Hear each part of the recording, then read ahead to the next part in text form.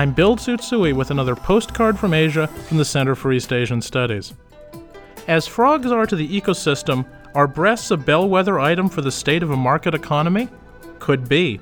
According to research done by the Beijing Institute of Clothing Technology, yes, you heard that right, better nutrition and sports have caused the average Chinese chest size to increase about 1 centimeter over the past 10 years. And bra producers in China are scrambling to offer bigger cup sizes.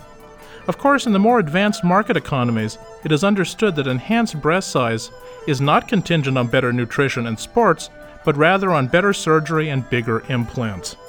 Could China's true capitalism be heralded by the establishment of the Beijing Institute of Bra Technology?